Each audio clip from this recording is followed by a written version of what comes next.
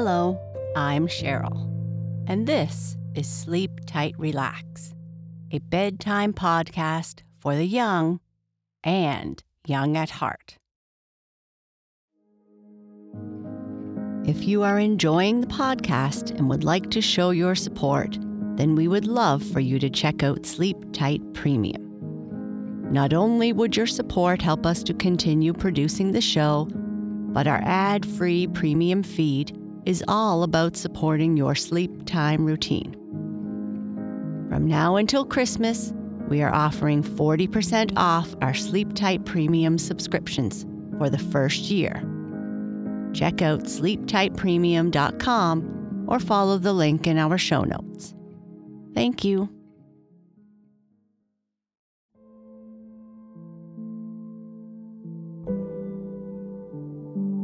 Our sleep story is Chapter 12 of The Boxcar Children. In the last chapter, James Cordes realized that his grandchildren were staying with Doc McAllister and asked if he could visit and get to know them.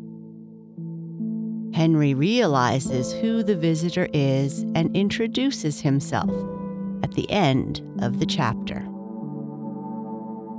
In this chapter, all the kids meet their grandfather and realize that he is not the person they thought he was. They take him to see their boxcar, and he takes them to see his home. While they are looking at grandfather's house, someone comes to the door about the dog. But before we continue with our story, let's start by breathing together. We can practice our deep breathing anytime or anywhere. But before bed, let's first turn down the lights, get comfortable, and make sure that everything feels as it should. We are going to do a series of deep, slow breaths.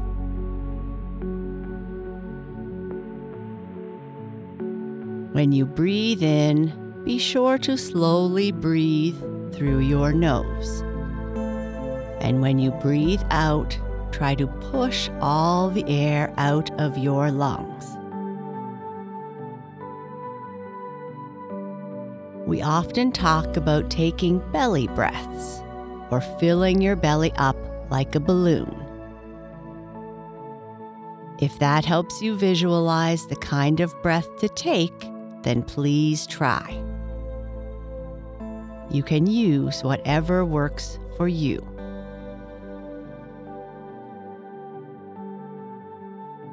Now, inhale slowly through your nose and count to 4 in your head, filling your lungs with more air with each number. Hold your breath and count to 4 in your head. Slowly exhale through your mouth, focusing on getting all the air out of your lungs.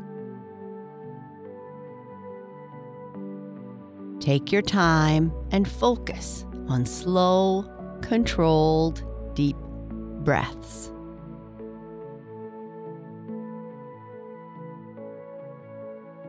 Breathe in, 2, 3, 4. Hold, 2, 3, 4. Breathe out, 2, 3, 4. Breathe in, 2, 3, 4. Hold, 2, 3, 4. Breathe out, 2, 3, 4. Perfect.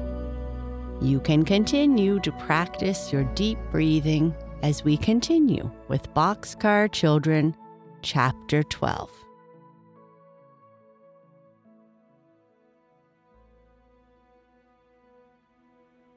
In less than an hour, the town was buzzing with the news.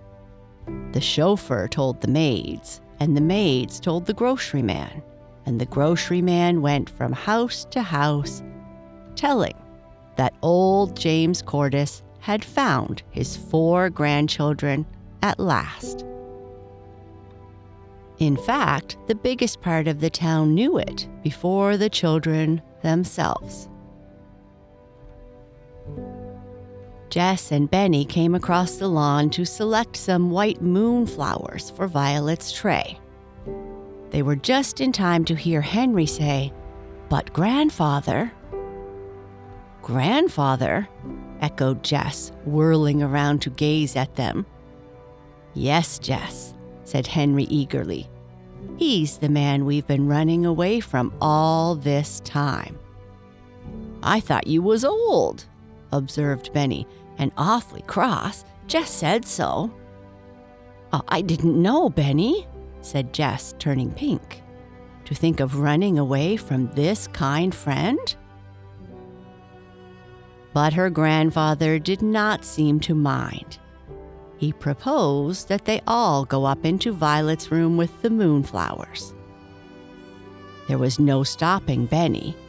He rushed into Violet's room, dragging his grandfather by one hand and shouting, "It's Grandfather, Violet, and he's nice after all, I shouldn't wonder."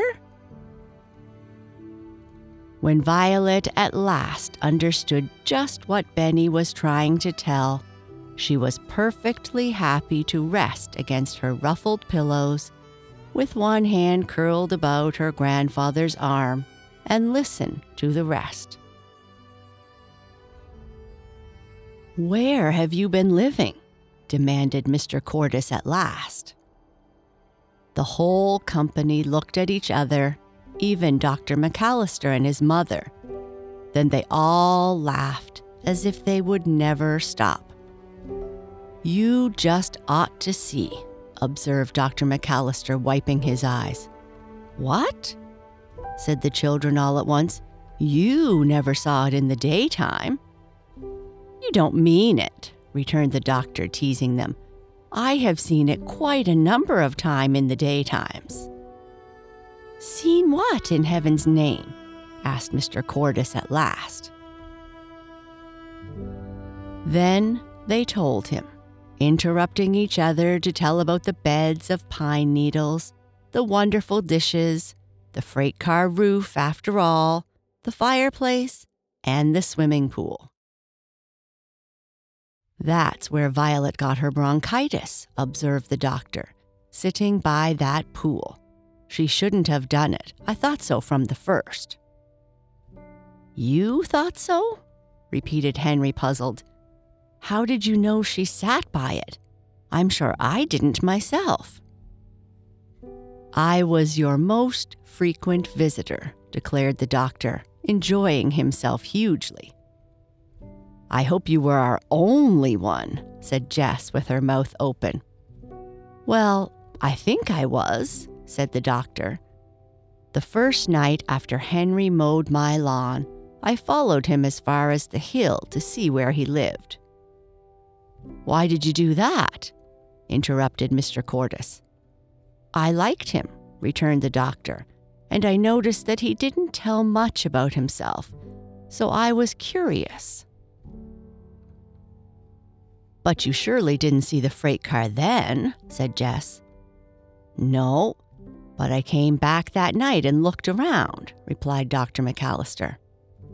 "At about 11 o'clock, Henry cried. The doctor agreed.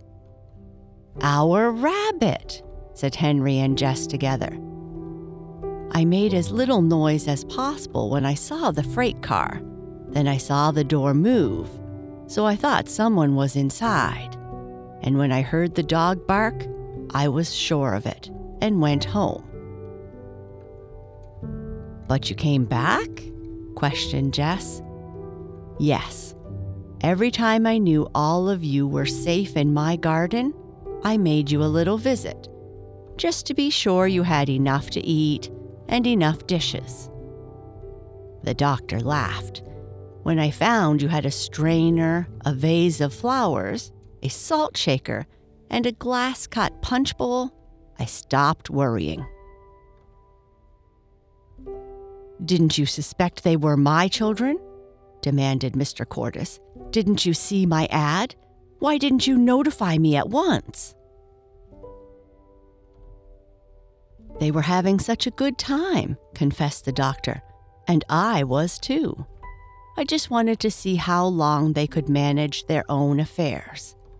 It was all tremendously interesting. Why, that boy and girl of yours are born business managers, Mr. Cordis. Mr. Cordis took note of this. But I don't see yet how you knew Violet sat by the pool, said Jess curiously. You couldn't know that, of course, replied the doctor. I went up twice when I knew Henry had taken the dog down to my barn. I hid behind the big white rock with the flat top. That's Lookout Rock, explained Jess, where we used to let Benny watch for Henry. But we didn't hear you. No, said Dr. McAllister.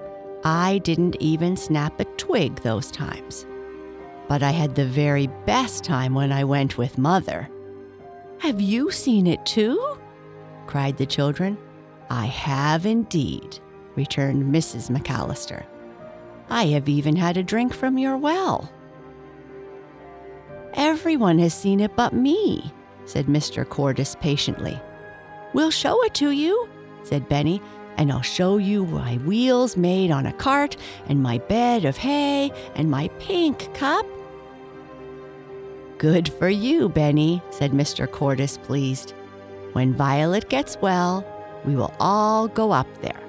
And if you'll show me your house, I'll show you mine. Have you got a house? Asked Benny in surprise.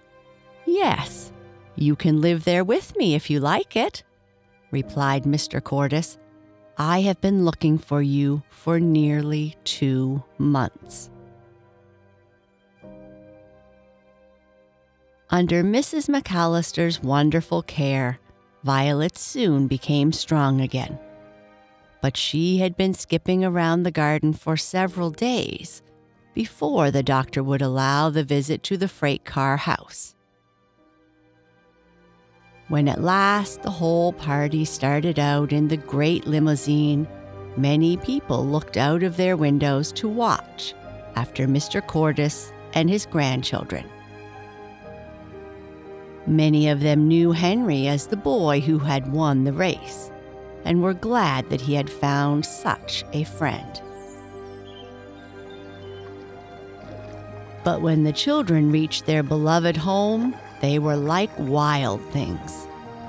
Watch capered about furiously, taking little swims in the pool and sniffing at all the dear old familiar things. Mr. Cordis seated himself on a rock and watched them all, exchanging a glance now and then with Mrs. McAllister and her son. At last, everyone climbed into the car itself, and Mr. Cordis saw the beds, the cash account on the wall, the wonderful shelf, and each separate dish. Each dish had a story of its own. That's more than my dishes have, observed Mr. Cordis. Mrs. McAllister, who knew what his dishes were, was silent. They ate chicken sandwiches on the very same tablecloth, and Benny drank from his pink cup. And Watch couldn't understand why they all went away at all. But it was a trifle cool on the hill now when the sun began to sink, and after rolling the door shut, they left regretfully. Tomorrow, suggested Mr. Cordis as they drove home, will you all come and see my house? Oh, yes, agreed the children happily, little dreaming what was in store for them on the next day and all the days to come. Mr. Cordis had been planning this day for more than a week. He had sent his most trusted foreman to his own beautiful home to watch over matters there. The house was being remodeled entirely after Mr. Cordis's own plans, and everywhere were carpenters, painters, and decorators. On the very day that Mr. Cordis received word that it was finished, he suggested the drive. "Do you live all alone, Grandfather?" asked Benny. "All alone," answered Mr. Cordis. "No company at all." At first, Benny did not consider this the exact truth. He considered a cook company, and also a butler and a housekeeper. And when he saw the number of maids, he kept perfectly quiet. The house was enormous, certainly. "Do you live here?" said Henry, thunderstruck, as they rolled quietly along the beautiful drive. "You do too, if you like it," observed his grandfather, watching his face. The inside of the house was more wonderful than even the older children had ever dreamed. The velvet rugs were so thick and soft that no footfall could be heard. Everywhere were flowers. The great stairway with steps of marble rose from the center of the big hallway. But it was upstairs that the children felt most at home. Here, the rooms were not quite so large. They were sunny and homelike. "This is Violet's room," cried Benny. It was unmistakable. There were violets on the wallpaper. The bed was snow white with a thick quilt of violet silk. On the little table were English violets, pouring their fragrance into the room. "What a beautiful room," sighed Violet, sinking down into one of the soft, cushioned chairs. But all the children shouted when they saw Benny's room. The wallpaper was blue, covered with large figures of cats and dogs, the 3 bears, and Peter Rabbit. There was a swinging, rocking horse nearly as large as a real horse, a blackboard, a tool chest, a low table and chairs, exactly the right size for Benny. There was an electric train with cars nearly as large as the little boy himself. "Can I run the cars all day?" asked Benny. "Oh, no," replied Henry quickly. "You're going to school as soon as it begins." This was the first that Grandfather had heard about school, but he agreed with Henry and chuckled to himself. In Jess's room, Benny discovered a bed for Watch. It was, in fact, a regular dog's straw hamper, but it was lined with heavy quilted silk and padded with wool. Watch got in it at once, sniffed in every corner, turned around 3 times, and lay down. Just then, a distant doorbell rang. It had such a low musical chime that the children listened delightedly, never once giving a thought as to who it might be. But almost at once, a soft-footed servant appeared, saying that a man wanted to see Mr. Cordis about the dog. The moment Jess heard the word dog, she was frightened. She had never thought Watch a common runaway dog, and it always made her uncomfortable to see passerbys gaze curiously at him as he ran by her side. "They won't take watch away," she whispered to Henry, her breath almost gone. "Indeed they will not," declared Henry. "We'll never, never give him up." However, Henry followed his grandfather and Jess with great anxiety.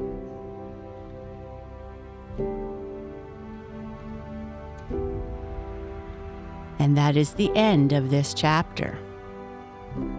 Sleep tight.